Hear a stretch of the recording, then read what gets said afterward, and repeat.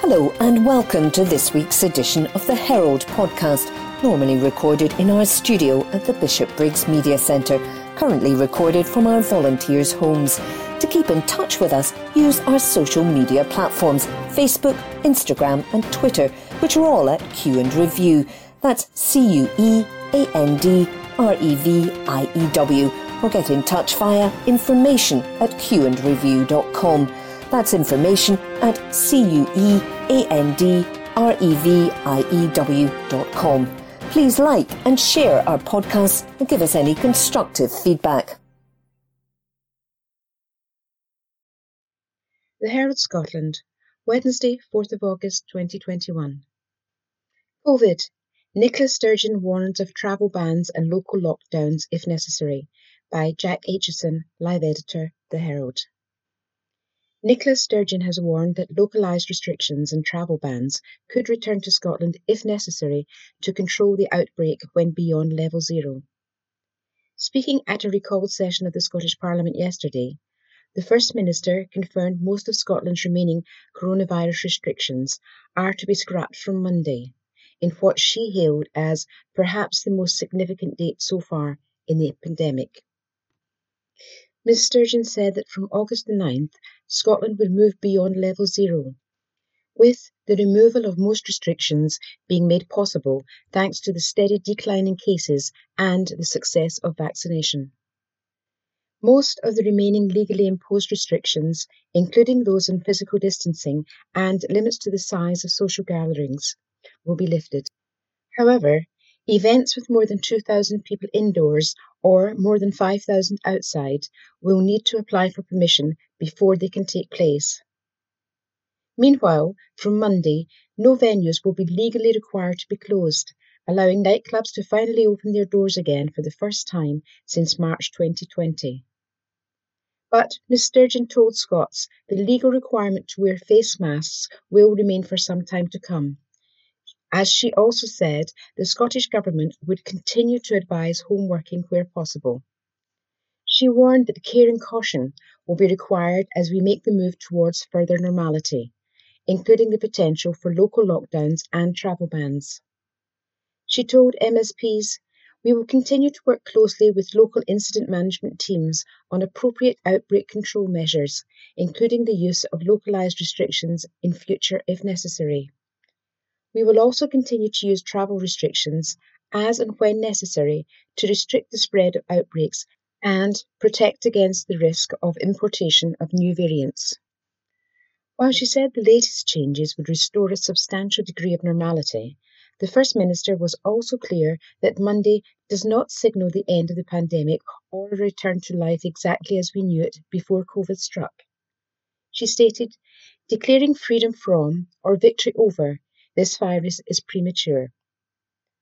While she said Monday was perhaps the most significant date so far in Scotland, Ms Sturgeon was adamant, "I am not going to shout freedom from this virus because I think it misleads people. The virus is circulating, the risk of new variants is there." She also made clear coronavirus restrictions could have to be reimposed, warning the winter period may well pose challenges for us. Her comments came as Scotland recorded a further 1,016 new cases of the virus and another 9 deaths in the past 24 hours. Latest figures also showed 4,006 people in hospital on Tuesday with recently confirmed COVID, with 61 patients in intensive care. This article was written by Jack Aitchison. The Herald Scotland, Wednesday, 4th of August 2021. Loch Lomond drownings. Mohammed Asim Riaz laid to rest by family and colleagues, by Josh Carmichael. Devastated taxi drivers have paid tribute to their fallen colleague after his tragic drowning during a weekend of tragedies in Scotland's waters. Workers turned out at Lynn Cemetery Extension in the south of Glasgow to honour Mohammed Asim Riaz with a driver's salute at his funeral, a guard of honour for their colleague and friend. Riaz lost his life after getting into difficulty at Pulpit Rock, Ardluey, on July the 24th. His friend, Edina Olahova, 29, and her 9-year-old son, Rana Harris Ali, were also pronounced dead on the scene. A small group of app drivers and couriers union, ADCU, committee members who knew the 41-year-old personally spoke fondly of his memory, with the grey day matching the solemn mood of the occasion. Organiser of the Drivers' Salute and member of the ADCU, Eddie Grease, knew Riaz and had only been working with him the week before the tragic incident. He said he was a nice, hard-working guy. He was respectful to everyone, and to be honest, he was quite quiet. He didn't give anyone any hassle. Those who arrived at the cemetery around 3 p.m. this afternoon had also attended their local mosque beforehand to say their prayers. Grease and several other drivers, including some who didn't know him personally but wanted to pay their respects, waited just outside the cemetery for the funeral car to enter. Once those who had made the journey from the mosque to the cemetery had all arrived, Grease and the rest of Riaz's colleagues from the ADC union followed closely behind. Grease added, "We're standing in solidarity with a fallen colleague. When we heard the news, a lot of us knew him personally, so it shook us. Today we stand together. I was only just working with him the week before he died. We are here to support each other and to hold each other up. In times like this, when the worst happens, we will try to support each other and his family. And we would like to offer his family our thoughts and prayers." A fundraiser has also been set up for Riaz's family, which has surpassed its initial target of £2,500. His tragic death was part of a weekend of tragedies, where 7 people died in waters across the country. Aman Sharma, 34, became the latest fatality after passing away after getting into difficulty at Loch Lubnaig in Stirling last Sunday. Elsewhere, 16-year-old Conor Markward from Glasgow died on Friday afternoon at Loch Lomond. Dean Irvine, 11, drowned in Stonehouse, Lanarkshire on Saturday, and 13-year-old Jamie Gilchrist lost his life in a Lanark River. Following the devastating weekend, Loch Lomond bosses held a series of urgent talks to reflect on the multiple tragedies and aimed to discuss how to improve water safety advice both for the lochs in the Trossachs and for other bodies of waters in Scotland.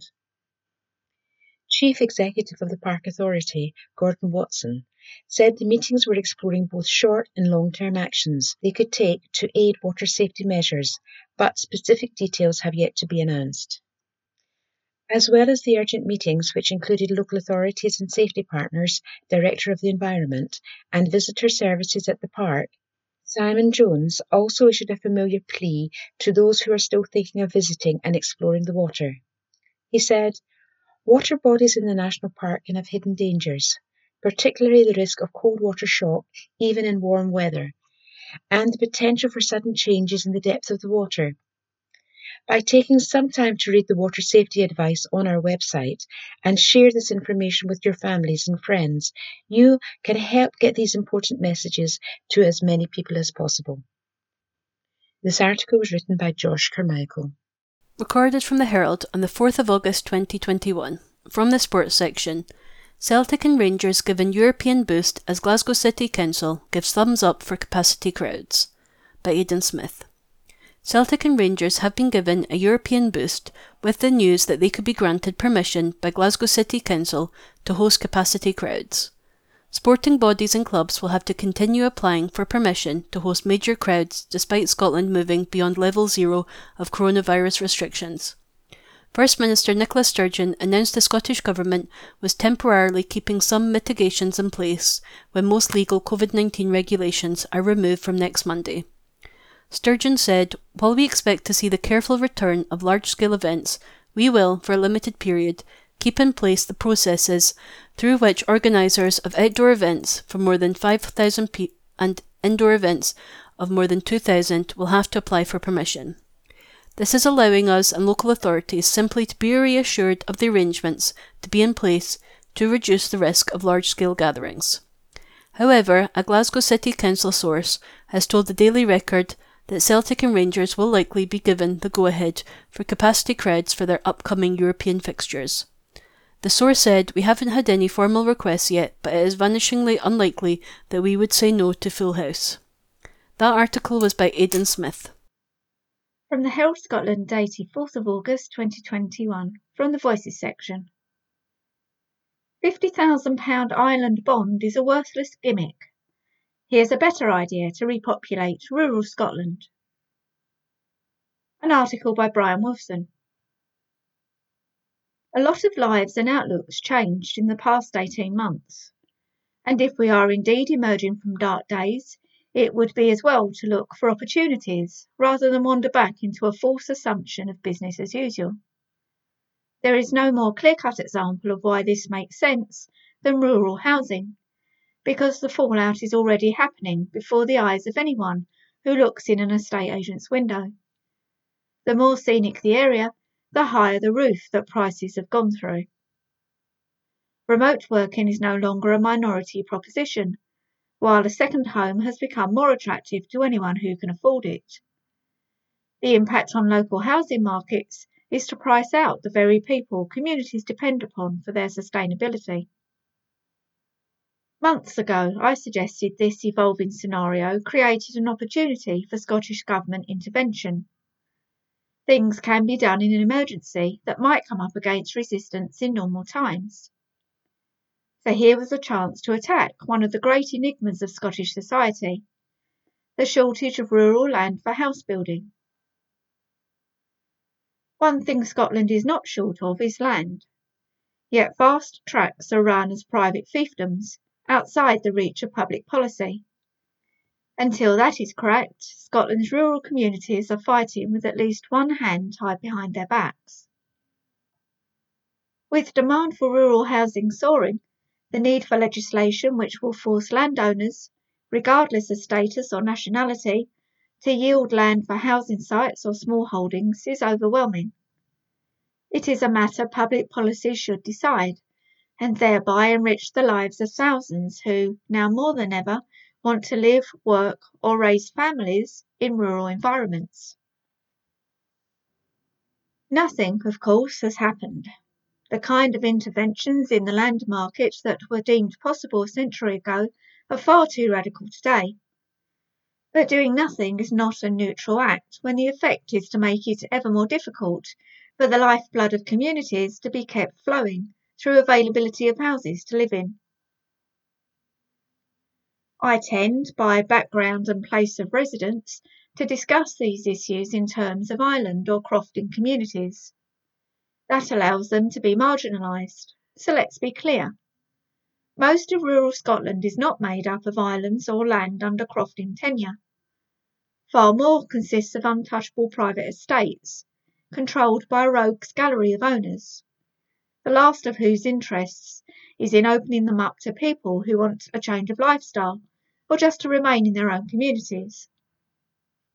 Even within the Highlands and Islands, the distinction between crofting and non-crofting land was created 140 years ago and remains untouched to the present day.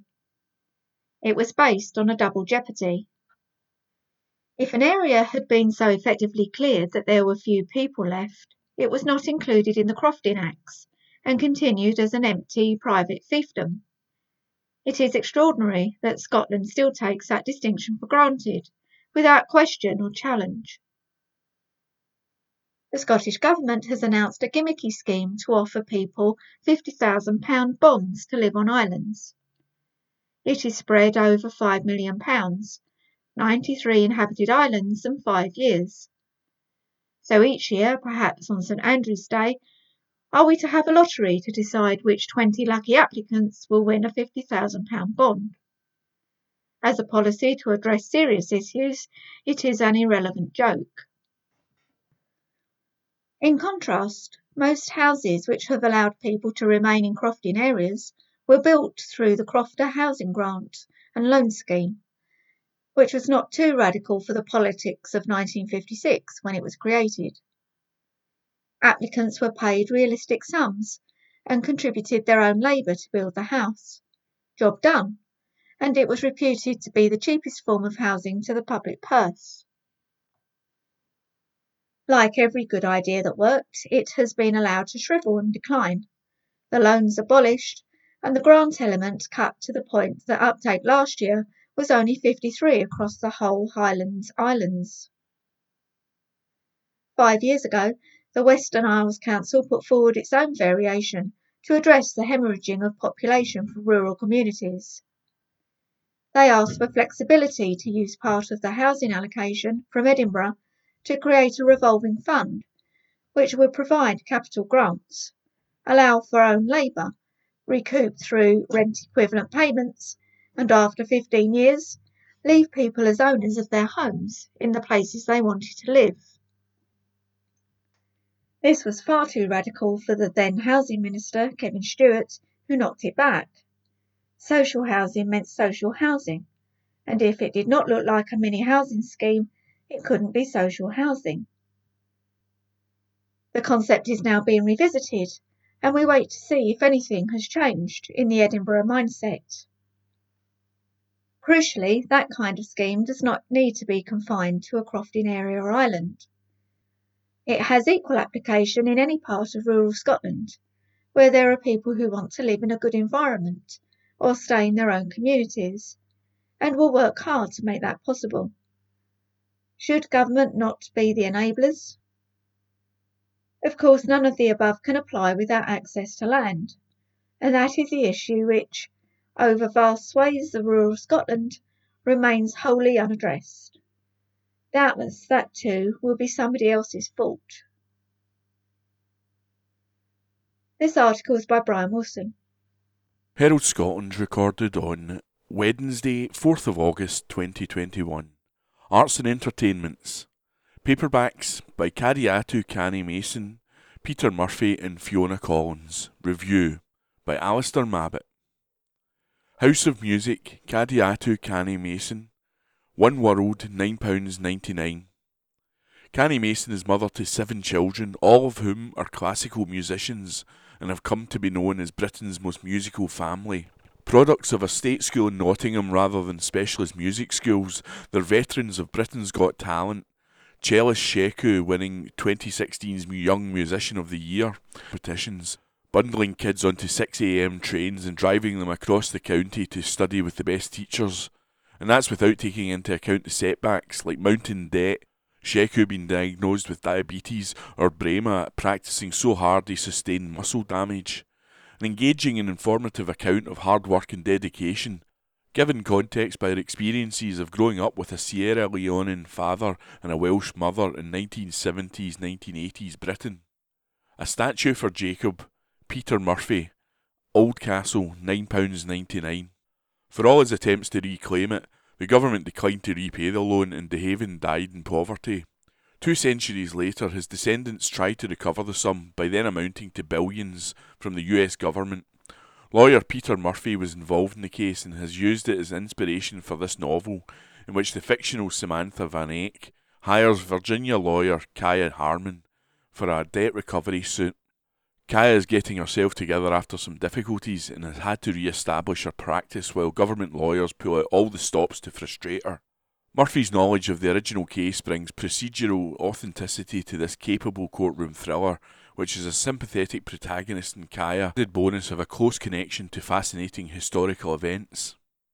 Summer in the City, Fiona Collins, Penguin, £8.99. Nearly 50, Prue lives above a tube station with her blind father, Vince. She's always been self-conscious about her facial birthmark, and has in recent years retreated from the world and sunk into a rut. She and Vince have an undemonstrative relationship based on routine and keeping to themselves. Neither goes out. Believed to have witnessed a suicide in the tracks, Prue is offered counselling and takes it, just to have someone to talk to. But it sets her on the path to re-emerging into the world and repairing her relationship with Vince, a former architect who learns to see London anew. It's a feel-good book, but what really stands out is the way Collins captures Prue's voice. She's known a lot of pain, and it all comes out in a tone which is precise, impatient and cold, but which evokes immediate sympathy for her and perhaps reveals more vulnerability than Prue realises. By Alistair Mabbitt. The Herald, Wednesday the 4th of August 2021. News. Business briefing. This article is by Brian Donnelly. Good morning and welcome to the AM Business Briefing on Wednesday, August the 4th. Businesses are today forging ahead with Beyond Level Zero plans after First Minister Nicola Sturgeon announced the move to lift restrictions from next week. Firms across a range of sectors, including hospitality and events, are preparing for a bounce back, with the organiser of Transmit already saying he has approval to hold the festival later this year, with 50,000 people on Glasgow Green in September, without social distancing or face masks.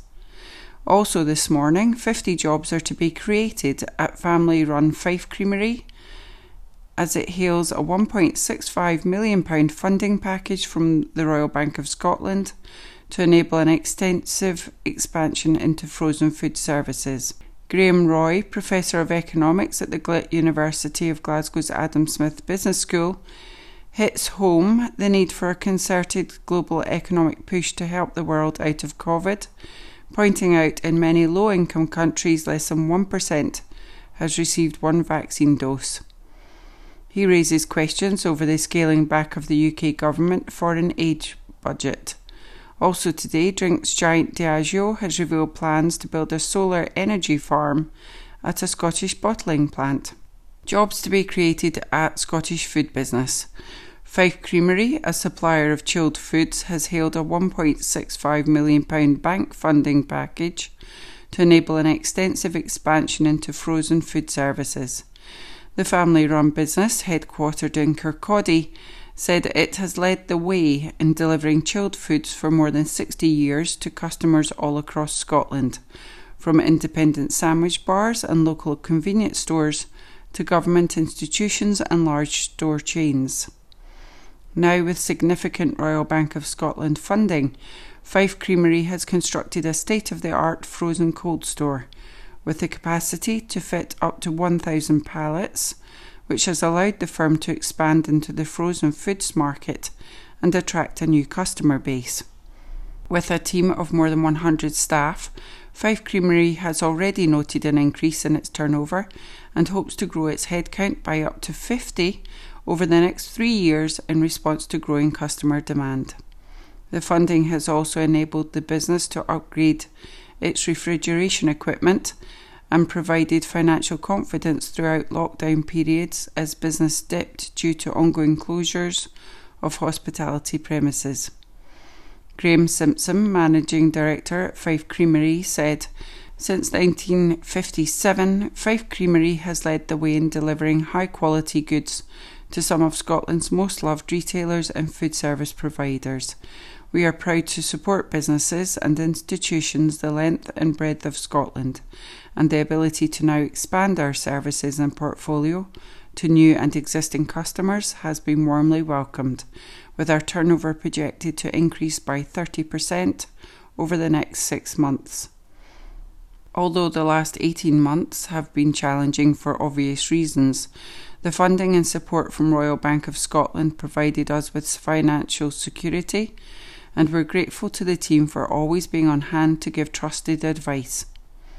Ken Anderson, Relationship Director at Royal Bank of Scotland, said, "Graham and his team are incredibly passionate about the firm, which is why they have built such a buoyant network of customers across Scotland.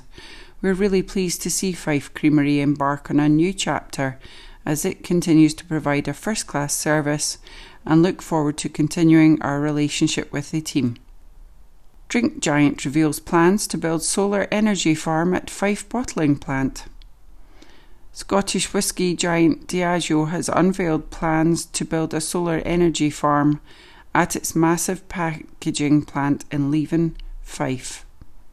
The Johnnie Walker, Bells and Gordon's maker has submitted proposals to Fife Council for permission to install 12,000 solar panels at the site, which produces 40 million cases of spirits per year.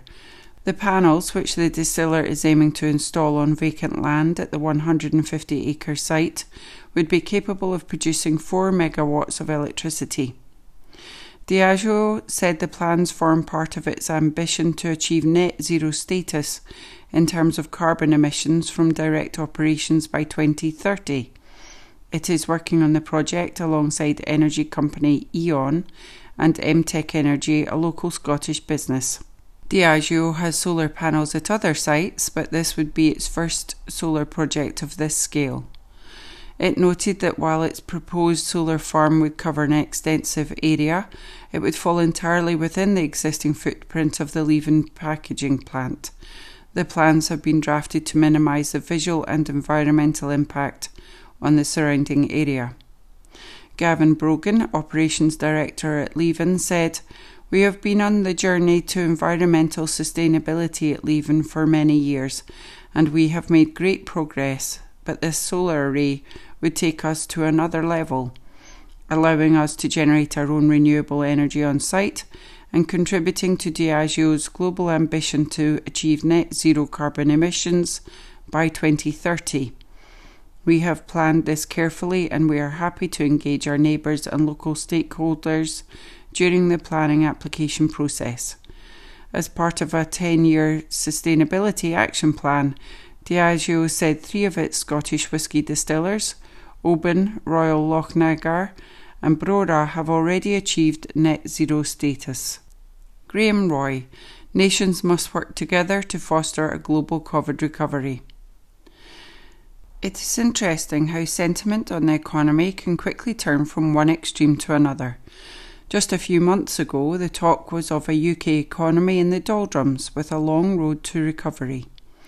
Unemployment was forecast to rise to over 10%, and many were predicting that the Bank of England might embark on negative interest rates for the first time in its history. Today, the talk in some quarters is of inflation and parts of the economy at risk of overheating. So what do we know about the path for recovery?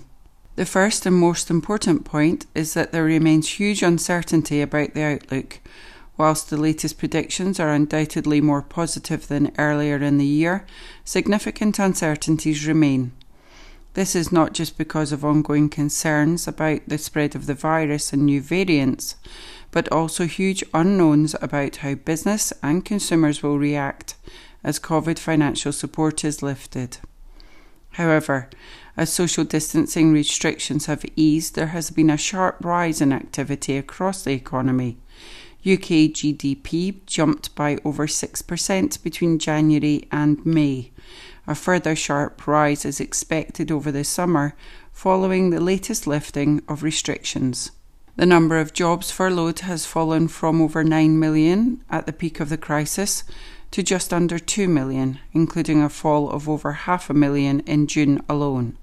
Last week, the IMF upgraded the UK's growth forecast for 2021 to 7%, the joint fastest of any country in the G7.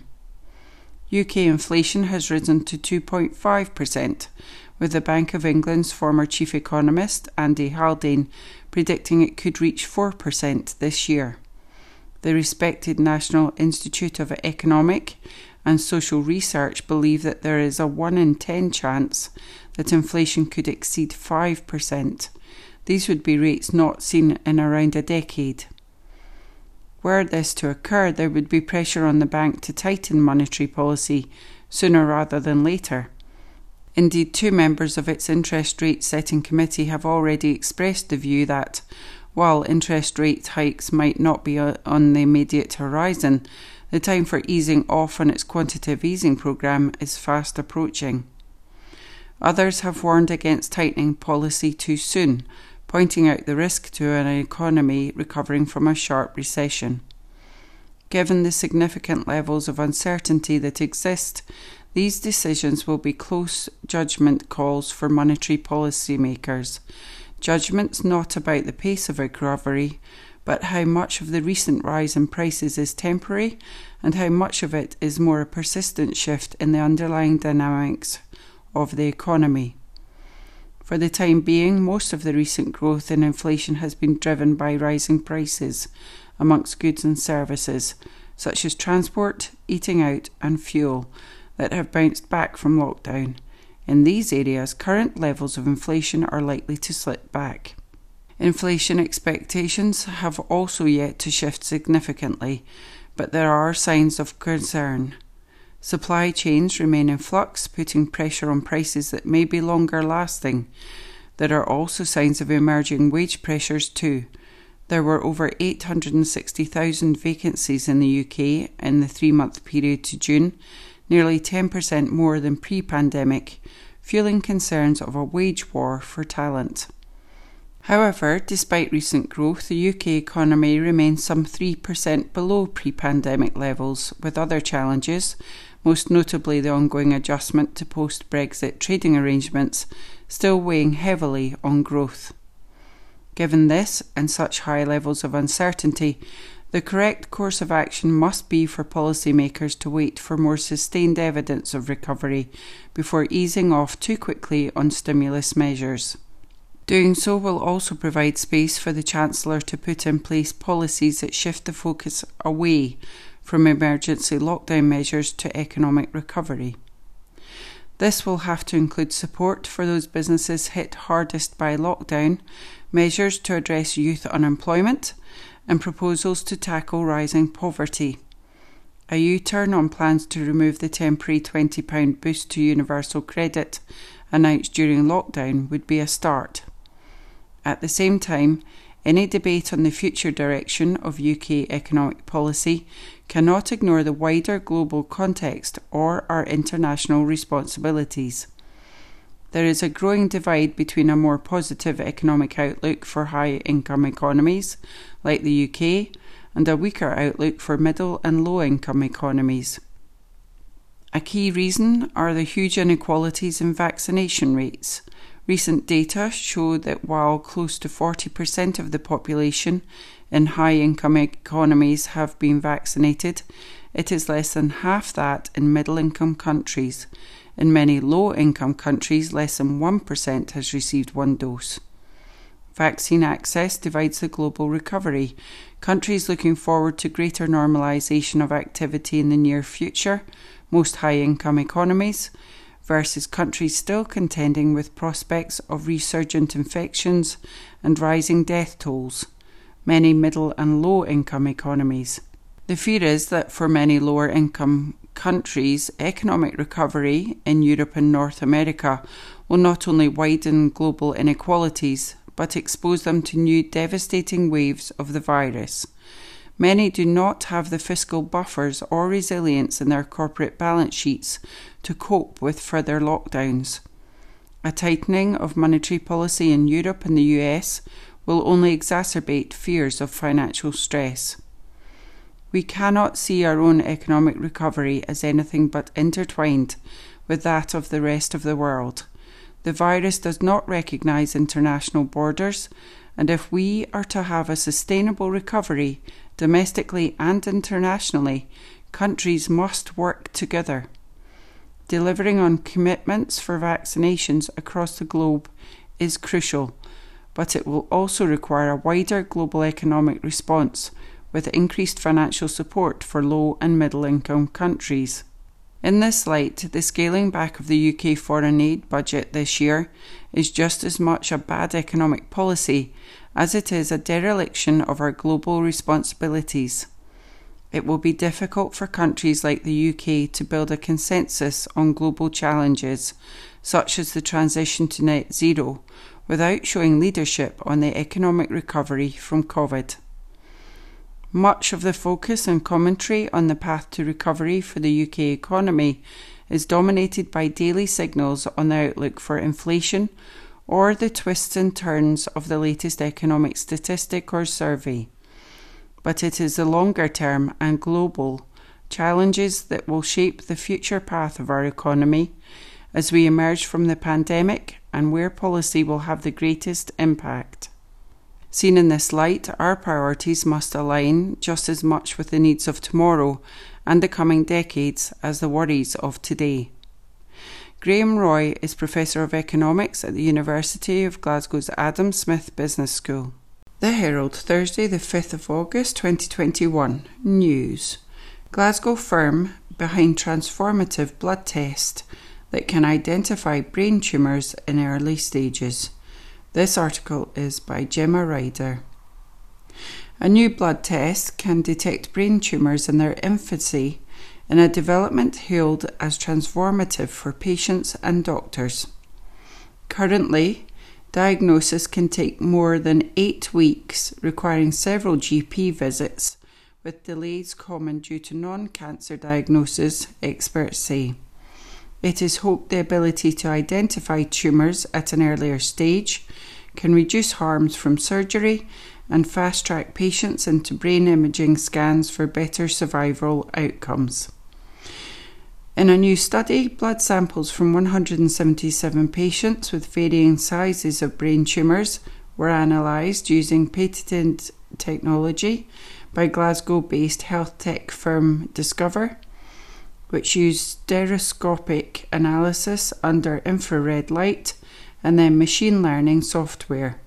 The findings, published in the journal Cancers, showed the test was effective at identifying patients with tumours as small as 0.2 centimetres. Some 12,000 people in Britain are diagnosed with brain tumours annually, and survival rates are as low as 12% 5 years after diagnosis, according to Cancer Research UK. Dr. Paul Brennan, a consultant neurosurgeon at the University of Edinburgh, said diagnosis is difficult because the most common symptoms are not specific to brain tumours. He said a non-cancer diagnosis is more likely, and this contributes to diagnostic delay.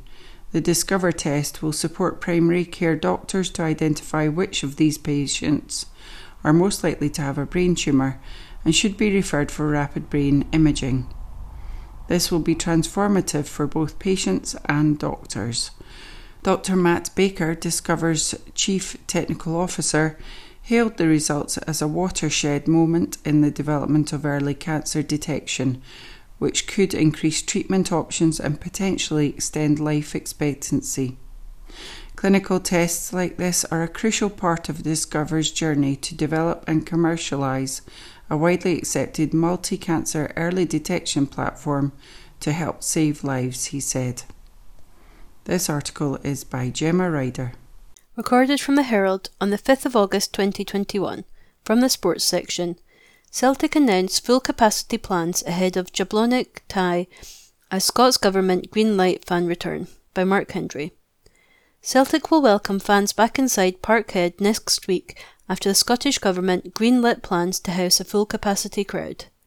In keeping with safety protocols, the club confirmed they would be able to play their match against Jablonec and games beyond that Europa League qualifying fixture in front of 60,000. It comes as Rangers were also given the go-ahead to do the same for their clash with Malmo.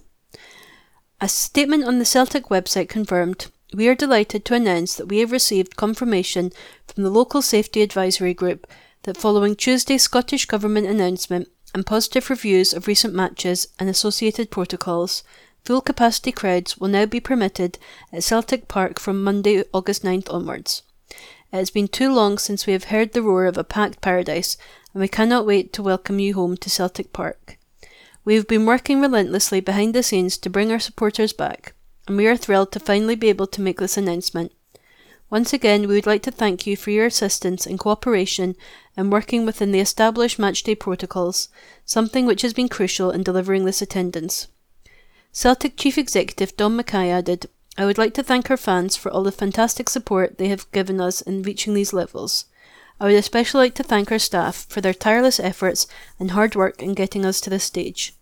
Our team have been a leading force in Scottish sport, writing and exercising protocols and procedures to allow us to return to train and play. Now, through their hard work and leadership, we are finally welcoming you, our fans, back where you belong. I must also thank the Scottish Government, Glasgow City Council and the Safety Advisory Group for all their cooperation."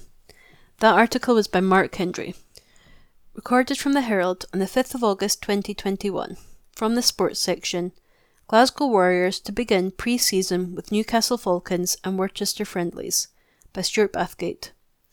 Glasgow will be at home to Newcastle Falcons in their first pre-season friendly on Friday 3rd of September. The Warriors have already announced that they will be away to Worcester the following Friday. Both fixtures will kick off at 7 p.m. "I'm pleased we've secured pre-season games against two quality English Premiership sides," Glasgow coach Danny Wilson said. "These games will provide us with a standard of competition that will help us to be game ready for the URC getting underway later in September." Fans are expected to be able to return to Scotstoun for the Newcastle match, which could provide a Warriors debut for new signings such as Jack Dempsey and Sion Tuipulotu. It may also be a second debut for Duncan Weir, who is back with his hometown team after a 5-year absence. Ticket details will be announced shortly. That article was by Stuart Bathgate. Herald Scotland recorded on Friday the 6th of August 2021. Arts and Entertainments. Lavinia Greenlaw on Seeing Red in the Green Room. Extract from the poet's new book. By Herald Scotland. The questions I've been asked most often are the hardest to answer. People ask about inspiration and routine as if they're recipes I should be willing to share. For the first decade of my writing life, they asked me about being a woman poet. Let's now talk about your experience as a woman poet, only if we can also talk about your experience as a male poet. But it's important to address femininity in your work, and to address masculinity in yours, to address them both in my work and yours. I never sounded as confident as this. I managed a few times to say something like the above, but with a great deal of blushing and demurral. People ask questions as a way of telling me who I was and what I wrote about. I did my best to come up with a reply. If someone asked something stupid, I might contort my answer so as not to give their stupidity away. If they were aggressive, I became possessed of extreme good manners, which made me feel later as if I'd slightly poisoned myself, which I had. I dismissed myself making jokes about what I wrote and being offhand about what poetry should be and can do. The man in the extrovert suit bounded over to me in the green room. He talked about how delighted he was to be chairing my event, how much he'd enjoyed the book, and how he had so many questions. He was looking neither at me nor at my book. 5 minutes later, he was introducing me on stage and got as far as my first name before going blank. He read my surname off the front of the book and then turned it over and read the blurb in the back, and still I thanked him afterwards. Just before I went on stage, a man sauntered up to me in the wings of the theatre and said he was there to interview me. He liked doing it because he got a free pass at the festival and access to the food and drink in the green room. What was my book called and what questions would I like him to ask? On stage he asked me to explain what I just had. He wasn't listening. I was at a festival event chaired by the books editor of a prominent journal. By way of greeting, he told me how difficult he found my work. We offered each other quick smiles as if to agree that this was not going to be a problem. When he introduced me on stage, he described me as terribly serious, probably lonely, and a bit sad. I read poems about getting drunk and dancing. This time my interviewer was ready with his questions. "I don't understand your poems," he said. "Why don't you want people to understand them? I mean, not even you understand them, do you? You say so right here." He opened my book and prodded at a line while reading it triumphantly. Why did I choose not to understand? It's a line in a poem, not something I said, I thought. Brackets, but didn't say, close brackets. You do know what a poem is, don't you? Because I'm beginning to wonder. He was elated, smiling hard, leaning forward on the edge of his chair, excited at last to be able to exercise his put-down. You say it right here. You choose not to understand your own poems. Did my book make you feel a bit stupid? I didn't say. Are you punishing me for that? Even after this, I tried to respond as if he'd asked me an acceptable question.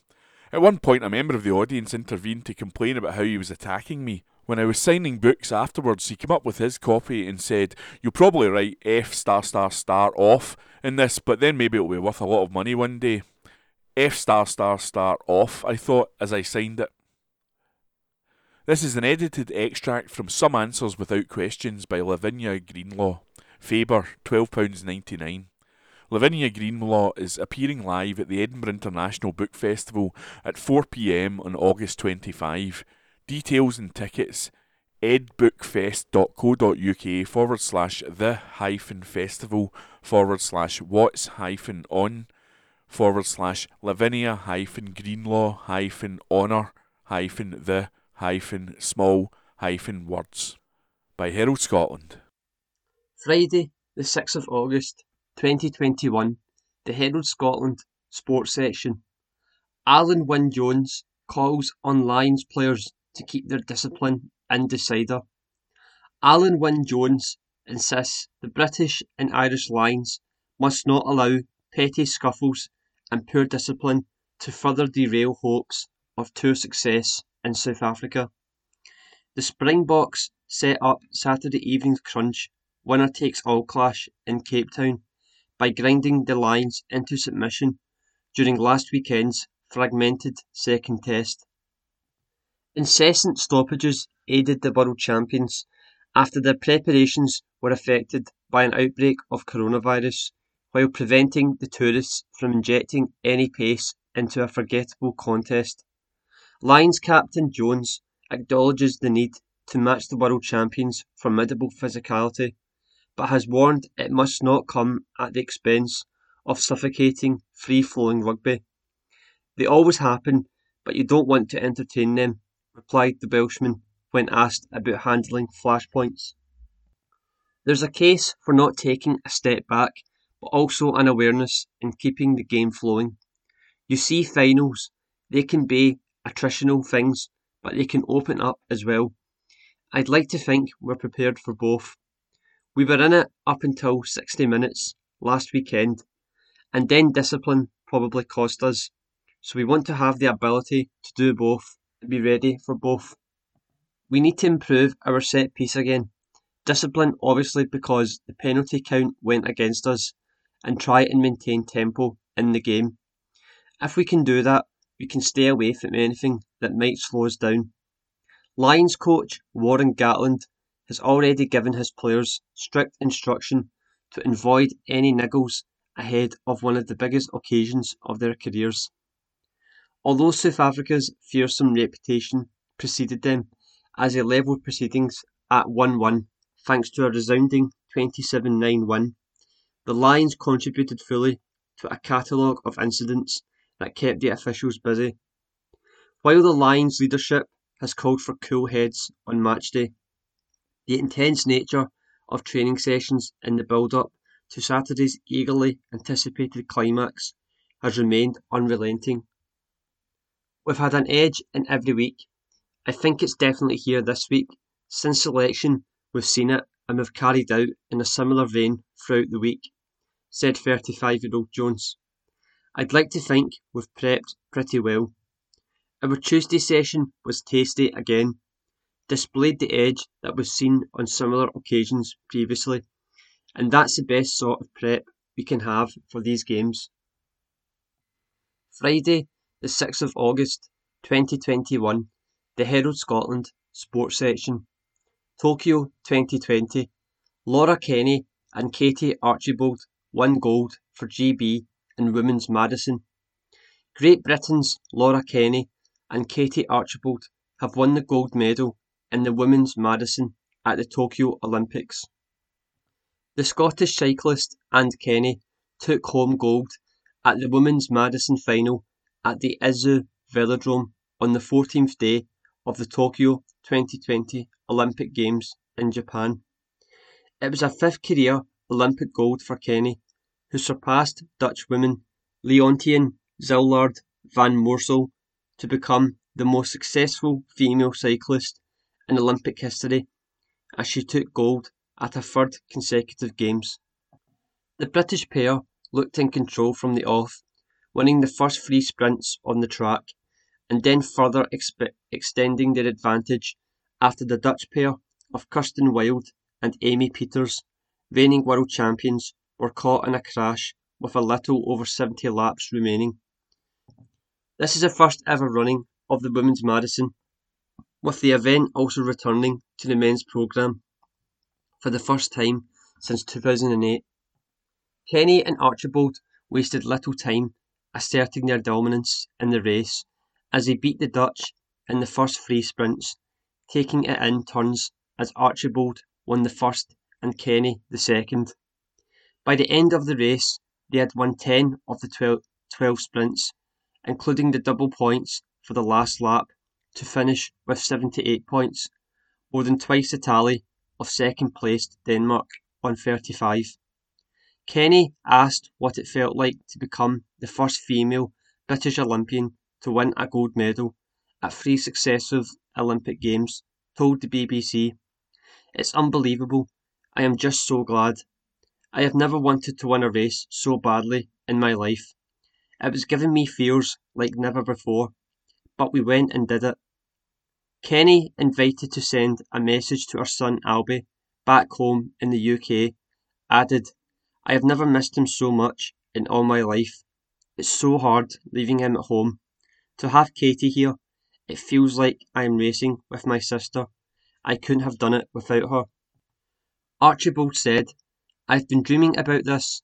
I've never wanted something so much, and I've never been so nervous, but we've been clinical in our approach. I'd like to thank our coach, Monica Greenwood. None of this would have happened without Monica. She overhauled our approach to this event. Kenny added, Monica is married to Ben, who is the under-23s coach. We've done this exact plan 5 times with the under-23s. I've never felt so confident about a plan in my life. We just raced it again. Friday, the 6th of August, 2021, the Herald Scotland Sports Section.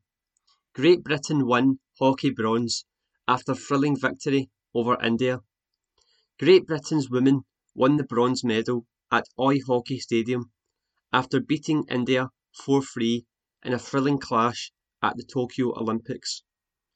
Although the Rio 2016 champions relinquished their title following an emphatic semi-final loss to Holland on Wednesday, they dug deep and secured a third successive Games podium finish. The London 2012 bronze medalists had to dig deep, though, leading 2-0, then falling behind before winning it in the final quarter with Grace Balsden's penalty corner clincher.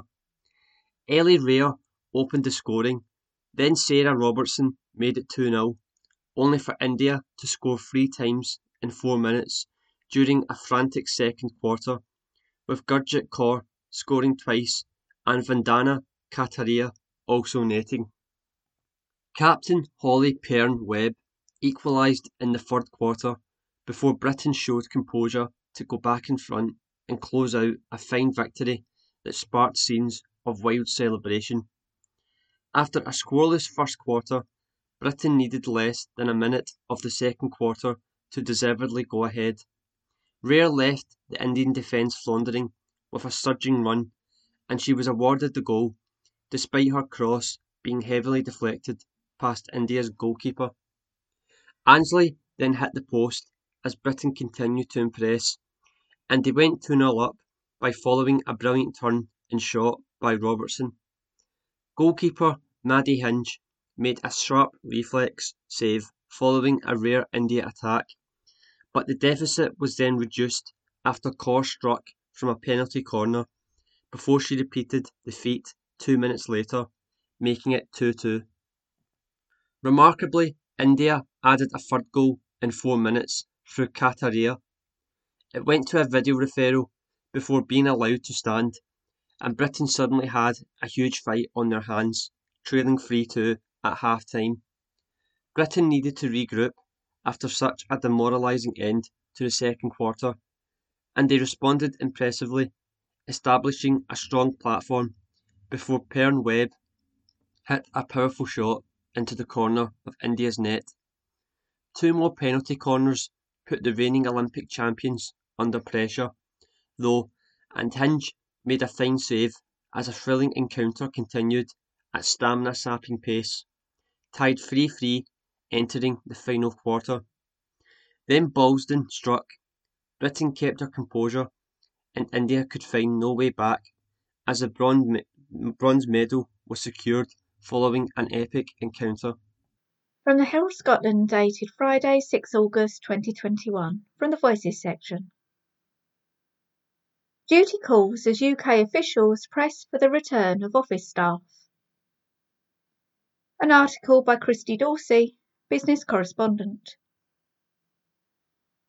With unmistakable echoes of the wartime spirit, it is our duty, we are being told, to emerge from the safety of our bunkers at home and return to the workplace arena. Well, in England, that is. In Scotland, the advice remains to work from home where possible, with no indication as to when that might cease to be the case. It's a concerning situation for those whose livelihoods depend on the passing trade of office workers, with the only certainty right now being that working patterns will not fully revert to what they were prior to COVID. That said, The rallying cry from the UK government is explicit in its intent to restore as much normality as possible. Though short of ordering employees to return to their pre-pandemic workstations, the clear message is that it is incumbent to do so. On Tuesday, Skills Minister Gillian Keegan took to the radio to discuss the obligation upon older workers to pass on their knowledge and skills to younger employees. While conceding that businesses will decide on future working arrangements, she pressed home the point that it is now safe to go back to the office. All of us can still remember all the people we learned from all our career, and that is important for young people as well, she said.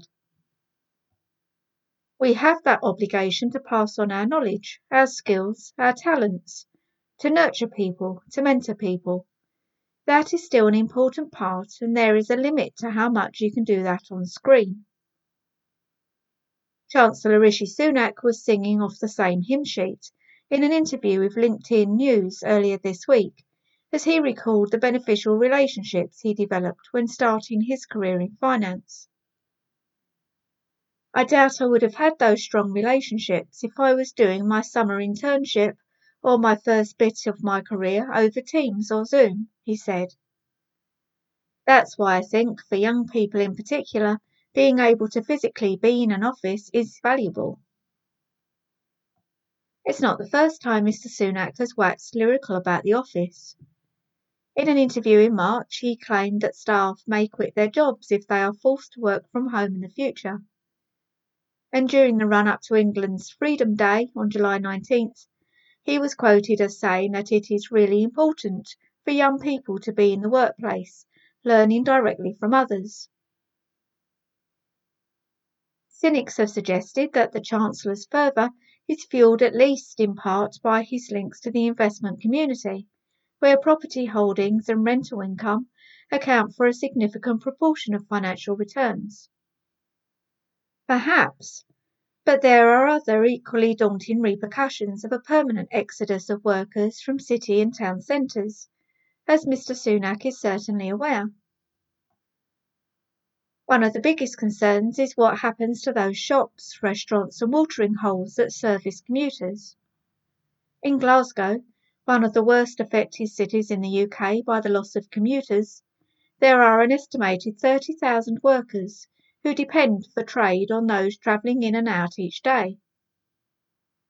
Permanently restricted footfall puts these businesses in jeopardy, with the risk of further job losses and the continuing downward spiral of the high streets.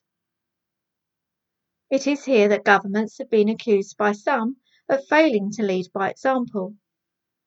Asked earlier this week how many civil servants had returned to the Department for Education, Ms. Keegan replied, "I would probably say 20 to 25% at the moment on any one day. Obviously, different people are coming in on different days." According to reports, one flexible working model under consideration would see civil servants spending just 30% of their time in their offices in Whitehall. Meanwhile, the Scottish Government is said to be working on a plan to follow NHS Scotland by offering its 7,500 staff the option of hybrid working. Unlike Westminster, such a move would be more in keeping with the overall tone of statements coming out of Holyrood, but there would still be knock-on effects. And what of those younger workers whose skills are of such concern to Mr. Sunak and Miss Keegan? Well, they are not universally chomping at the bit to get back to their desks. Following the Chancellor's comments earlier this week, some accused him of being regressive and out of touch. Reverting to a culture of presenteeism, or rewarding those willing to make the commute rather than those best able to do the job, is clearly undesirable. Yet there is no denying that remote working is second best when it comes to networking opportunities, collaboration, and the soft skills that have become increasingly important in today's employment market. New research out today from digital coaching provider Ezra found that the most sought-after skill across the global workplace is communication, followed by emotional intelligence. Both of these qualities are developed and used at their best in face-to-face settings, where humans innately pick up on an array of non-verbal cues that add depth and subtlety to the words being spoken. While some may question whether lockdown has eroded these soft skills, others are betting on it. Professional trainers are introducing a variety of programs to assist those who fear their powers of face-to-face communication have gone rusty after 16 plus months of interacting entirely online. Remote working has obviously environmental benefits and in many cases is a financial boost to the individuals involved. But it also runs counter to the fact that humans are social creatures. While working from home can improve work-life balance, for some it has also led to feelings of isolation, disconnection, and a deterioration in mental health. With blurred boundaries between professional and private life, many report that they are struggling to switch off from work.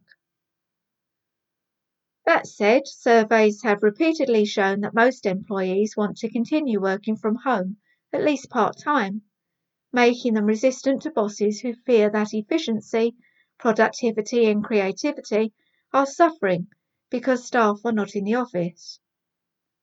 Reaching an agreement on working arrangements that satisfies both sides will not be possible in every case, but employers that resort to diktat rather than negotiation will find themselves battling against the disgruntled workforce. There are no straightforward answers, just as there is no going back to the pre-COVID world. We have proven that with the right technology, there is less need to go to work to get the job done. Yet for companies, employees and the wider economy, much still depends on communal workplaces. This article is by Christy Dorsey. The Herald Business section, Wednesday the 4th of August 2021. 750 Scottish Internet of Things jobs expected, by Brian Donnelly.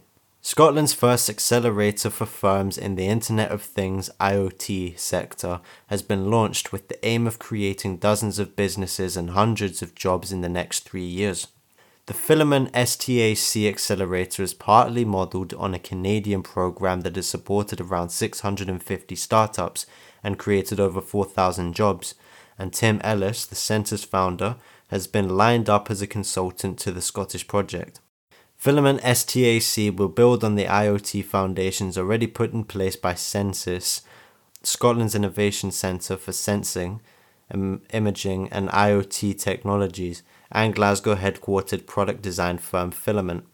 The 3-year targets for Filament STAC in Scotland are for the creation of more than 25 IoT companies, supporting around 750 jobs, reporting revenue in the region of £750 million, with cohort companies raising investment in excess of £100 million. Filament STAC, which starts in Sky Park in Glasgow in October, is underpinned by an industry-government partnership which will see Scottish Enterprise support the first phase of growth alongside Filament, Plexus Corp, a global leader in complex design, manufacturing, supply chain and aftermarket services, and Sensys.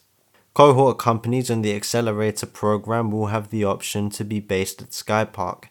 Paul Wilson, Filament STAC Chief Executive, said, "We believe Scotland has the potential to be a main player in smart connected devices, and moving ahead with the accelerator gives us a real chance to gain a leading position in an IoT sector forecast to reach $1.5 trillion over the next few years." This article was written by Brian Donnelly. The Herald Business section, Wednesday the 4th of August 2021. Irn-Bru Maker set for sales hike, by Brian Donnelly.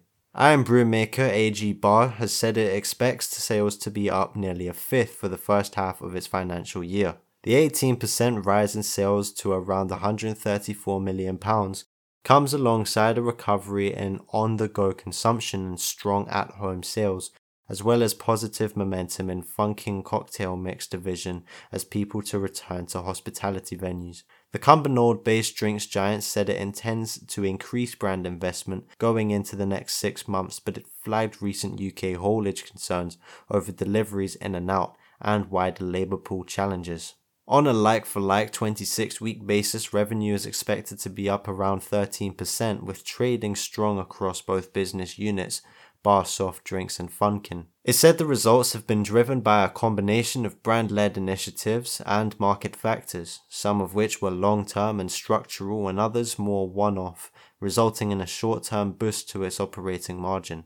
However, Bar said it would not expect the tailwinds to be replicated in the second half of its financial year, although the 12-month operating margin is still anticipated to be slightly ahead of the prior year. Bar also said that it has been growing volumes and improving its product mix. It said recent new product launches are performing well with positive consumer feedback and encouraging customer listings. Roger White, AG Bar Chief Executive, said, "While uncertainty remains, we are confident in delivering our plans across the balance of the year. The full year performance reflects the well-documented pressure on supply chains and rising commodity prices.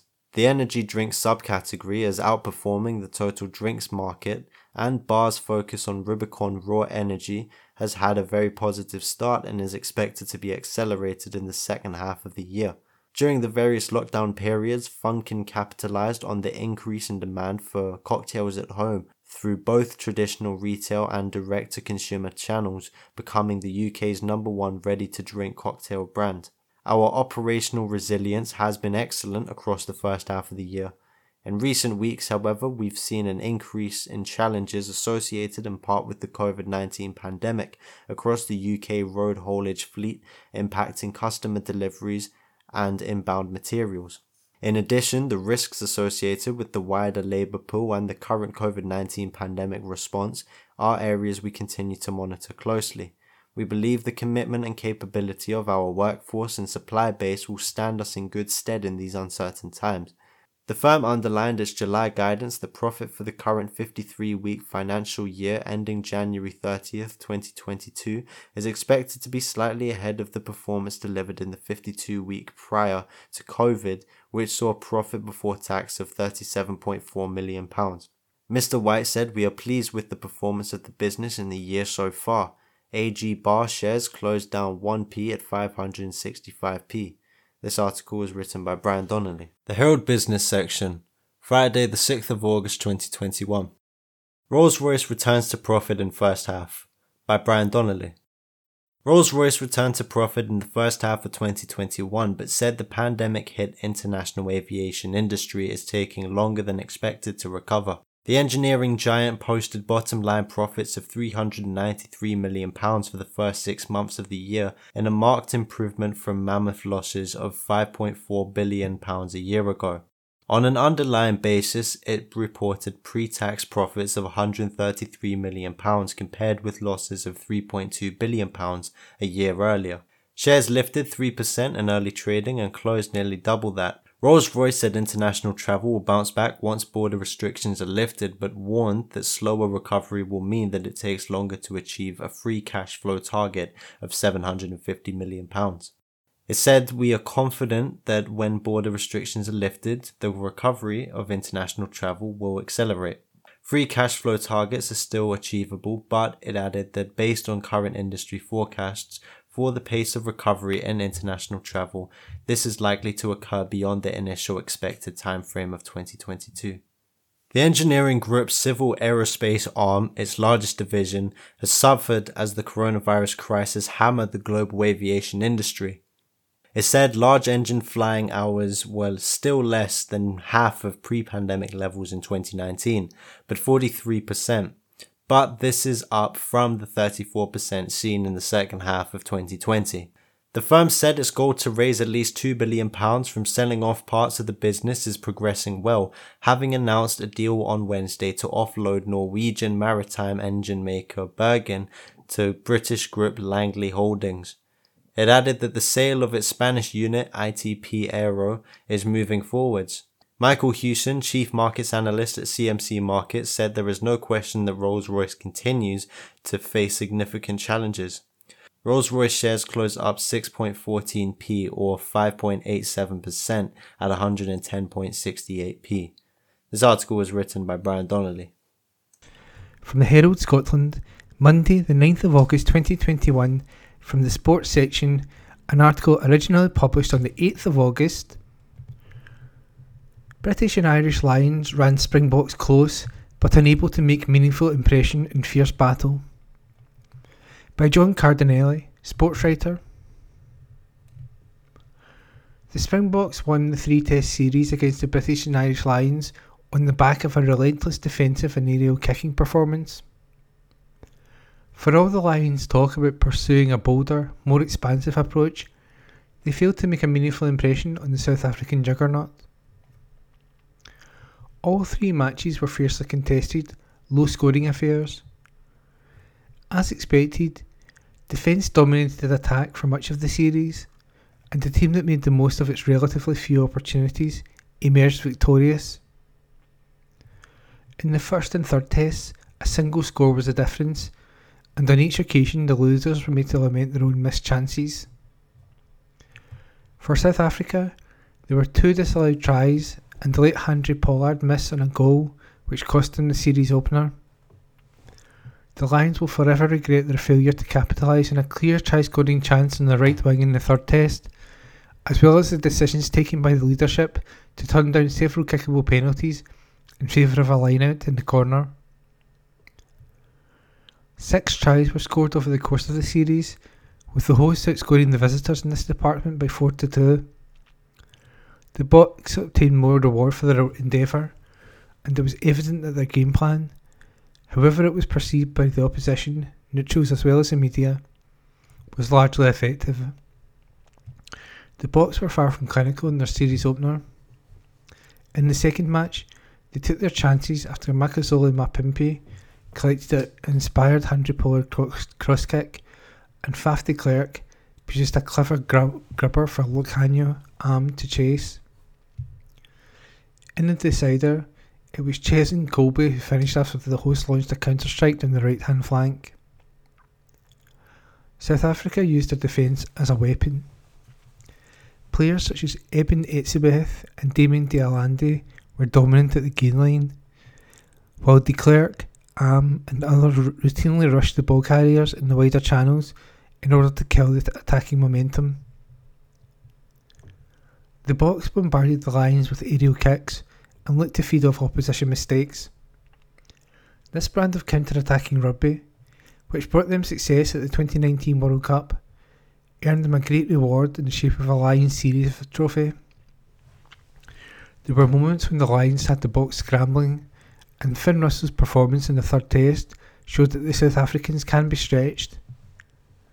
Then again, the Boks, who conceded 1 try over the course of the 3 2019 World Cup playoffs, conceded only 2 tries over a period of 240 minutes.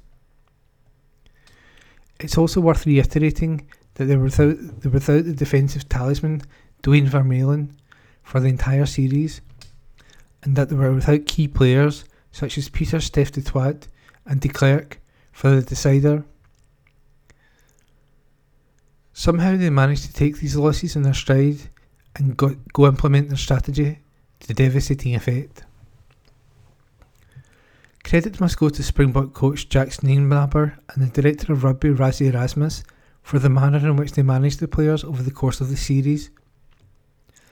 While the Lions and many others have criticised the Boks' style of play, the players have continued to believe that it is the best route to success. The conviction of the defensive performance, particularly in the third test, was something to behold. Late in the game, when the Lions were hammering away at the South African try line in search of a score that would take them to 5 to 7 points clear, Nienaber could be heard screaming, "Attitude, attitude, attitude," from the coaching box. As tired as they were, the Boks held that line as if their lives depended on it. And when the Lions eventually made the mistake, the momentum swung in the host's favour. The results of the series will strengthen the resolve of Nienaber and his charges as they head into the Rugby Championship and as they build towards the 2023 World Cup. They were not as clinical in this Lions series as they were in the 2019 World Cup, and this was to be expected given the preparations were severely disrupted by the COVID-19 pandemic. The Boks will grow stronger in the coming months and, Contrary to what has been said in wider rugby circles, they will continue to believe that they have a winning formula. And that article was written by John Cardinelli. From the Herald Scotland, Monday the 9th of August 2021, from the sports section, Dundee United defender Charlie Mulgrew warns Rangers will find winning away more difficult with fans back. By Matthew Lindsay, chief football writer. Charlie Mulgrew has predicted Rangers will find it more difficult to record wins away from home in the Cinch Premiership this season, with fans back inside stadiums in large number. Former Celtic and Scotland player Mulgrew helped Dundee United to beat the Ibrox club 1-0 at Tannadice on Saturday. It was the first time the Scottish champions had lost in the league in 16 months and 40 games. The previous defeat had come against Hamilton at home way back in March 4th, 2020. United were roared on by 4,600 of their supporters at the weekend due to the relaxing of COVID-19 social distancing restrictions, and centre-half Mulgrew praised the crowd for their vocal backing. The 35-year-old felt the Tayside outfit met their Glasgow rivals, who take on Malmo and Govan in the second leg of the Champions League third qualifying round doubleheader tomorrow evening at the perfect time. However, he also argued the intimidating atmosphere the United fans created piled the pressure on the visitors, and anticipates Stephen Gerrard's sides will not find victories on the road as easy to come by in the coming months as they did last term. Listen, Rangers, have been brilliant, he said, but it was about what we did and how we went up against them. It's not easy in between the Champions League games when you need to qualify. That's your cup final. We really stuck to our game plan and got in their faces. I told the lads I know what it's like in between Champions League games and qualifiers. These games are difficult.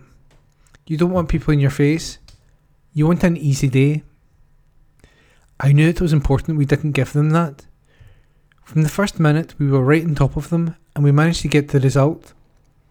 They are a great side and they will respond to that. But we are just happy we could get a result. We fought all over the pitch. I could go right through the squad. Genuinely, it was a proper 11 out there, and the lads that came on were brilliant. Mulgrew continued, the fans were brilliant for us too. We needed them to get behind us. We knew our fans would get behind us if we started well and give them something to cheer for. We did that, and it just came together nicely. They stuck with us. We have to make sure that is the way forward. We are all in it together. We are all pushing for the same thing. There is no doubt about it. It makes away games a bit more difficult. When your opponents give their fans something to cheer, maybe to get a couple of corners early, it sways the mindset to, we are under pressure here. Whereas, in a quiet stadium, it's just like a training game and the pressure is off a wee bit. I'm sure in the first 15 to 20 minutes Rangers fans felt, we've not started well. Oh no. A few corners, and that's what the fans do. Football's nothing without fans, so we're thankful to have them. Rangers are a great side and they will bounce back, but we played well and got the 3 points, and now it's on to our next game. That's as simple as it is. And that piece was by Matthew Lindsay.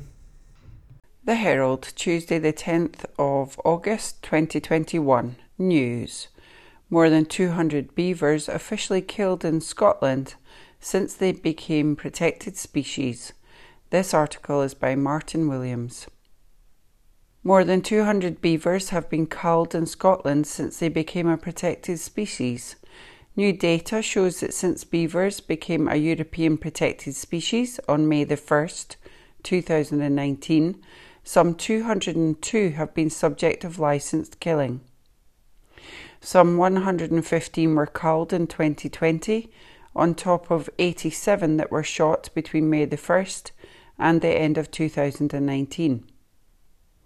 Highlands-based Trees for Life says Nature Scot, the government conservation agency, is breaking the law by issuing lethal control licences without exploring all other options.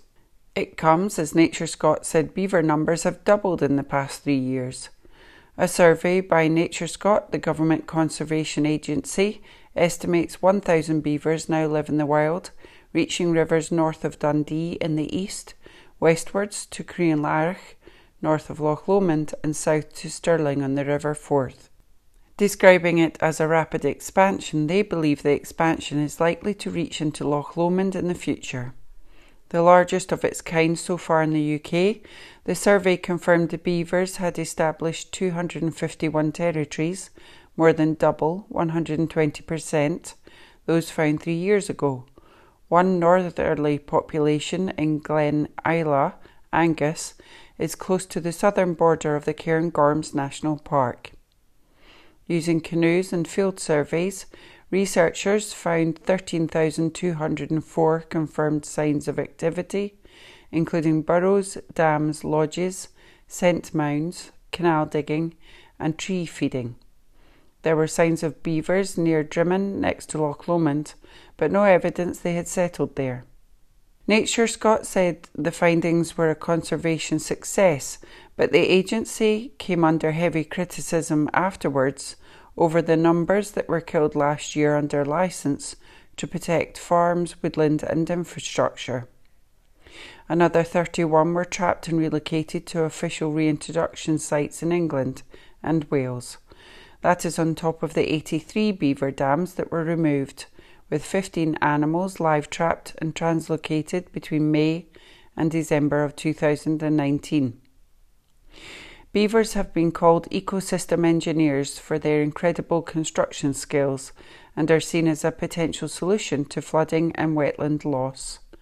Trees for Life is seeking to curb the illegal deaths through a judicial review in court. Its legal action argues that ministers and the Nature Agency are failing to make the killing of beavers as a genuine last resort when the species needs to be managed. The rewilding charity accused NatureScot of suppressing this data when the charity launched legal action over its beaver culling policy last year. Trees for Life is waiting for a judge to rule on whether NatureScot's policy on lethal control is lawful after a 2-day judicial review hearing in June. Alan McDonnell, the charity's conservation director, said, NatureScot has sat on this grim tally since December, refusing to confirm it until today's bid to hide the figures behind a welcome turn of events for the overall beaver population. This is such a waste of life and opportunity when nature is in crisis. Both the National Farmers Union and the landowners lobby group Scottish Land and Estates, SLE, raised £100,000 to make official legal representations and join forces with Scottish ministers and NatureScot to fight the beaver cull challenge. The NFU argued that if Trees for Life succeed, it will set a precedent over future species management and could limit options to avoid serious agricultural damage. Robbie Kernahan, NatureScot's head of sustainable growth, said beavers are nature's supreme water engineers, but we know that they may cause severe problems in some areas, particularly for crops on prime agricultural land and for important infrastructure like road drains or railway lines. This article is by Martin Williams. Recorded from the Herald on the 10th of August 2021. From the sports section, Celtic vs Hearts. Reason Jambos won't have fans inside Parkhead despite full capacity green light, by Mark Hendry. Hearts have confirmed they will have no fans inside Celtic Park this weekend, despite Glasgow City Council confirming the Hoops can host a full house. The Jambos released a statement explaining why tickets would not go on sale for their travelling support. Celtic expect 60,000 fans inside the ground on Thursday evening for their second leg tie against Jablonec in Europa League qualifying, but they will not allow any Jambos inside Parkhead.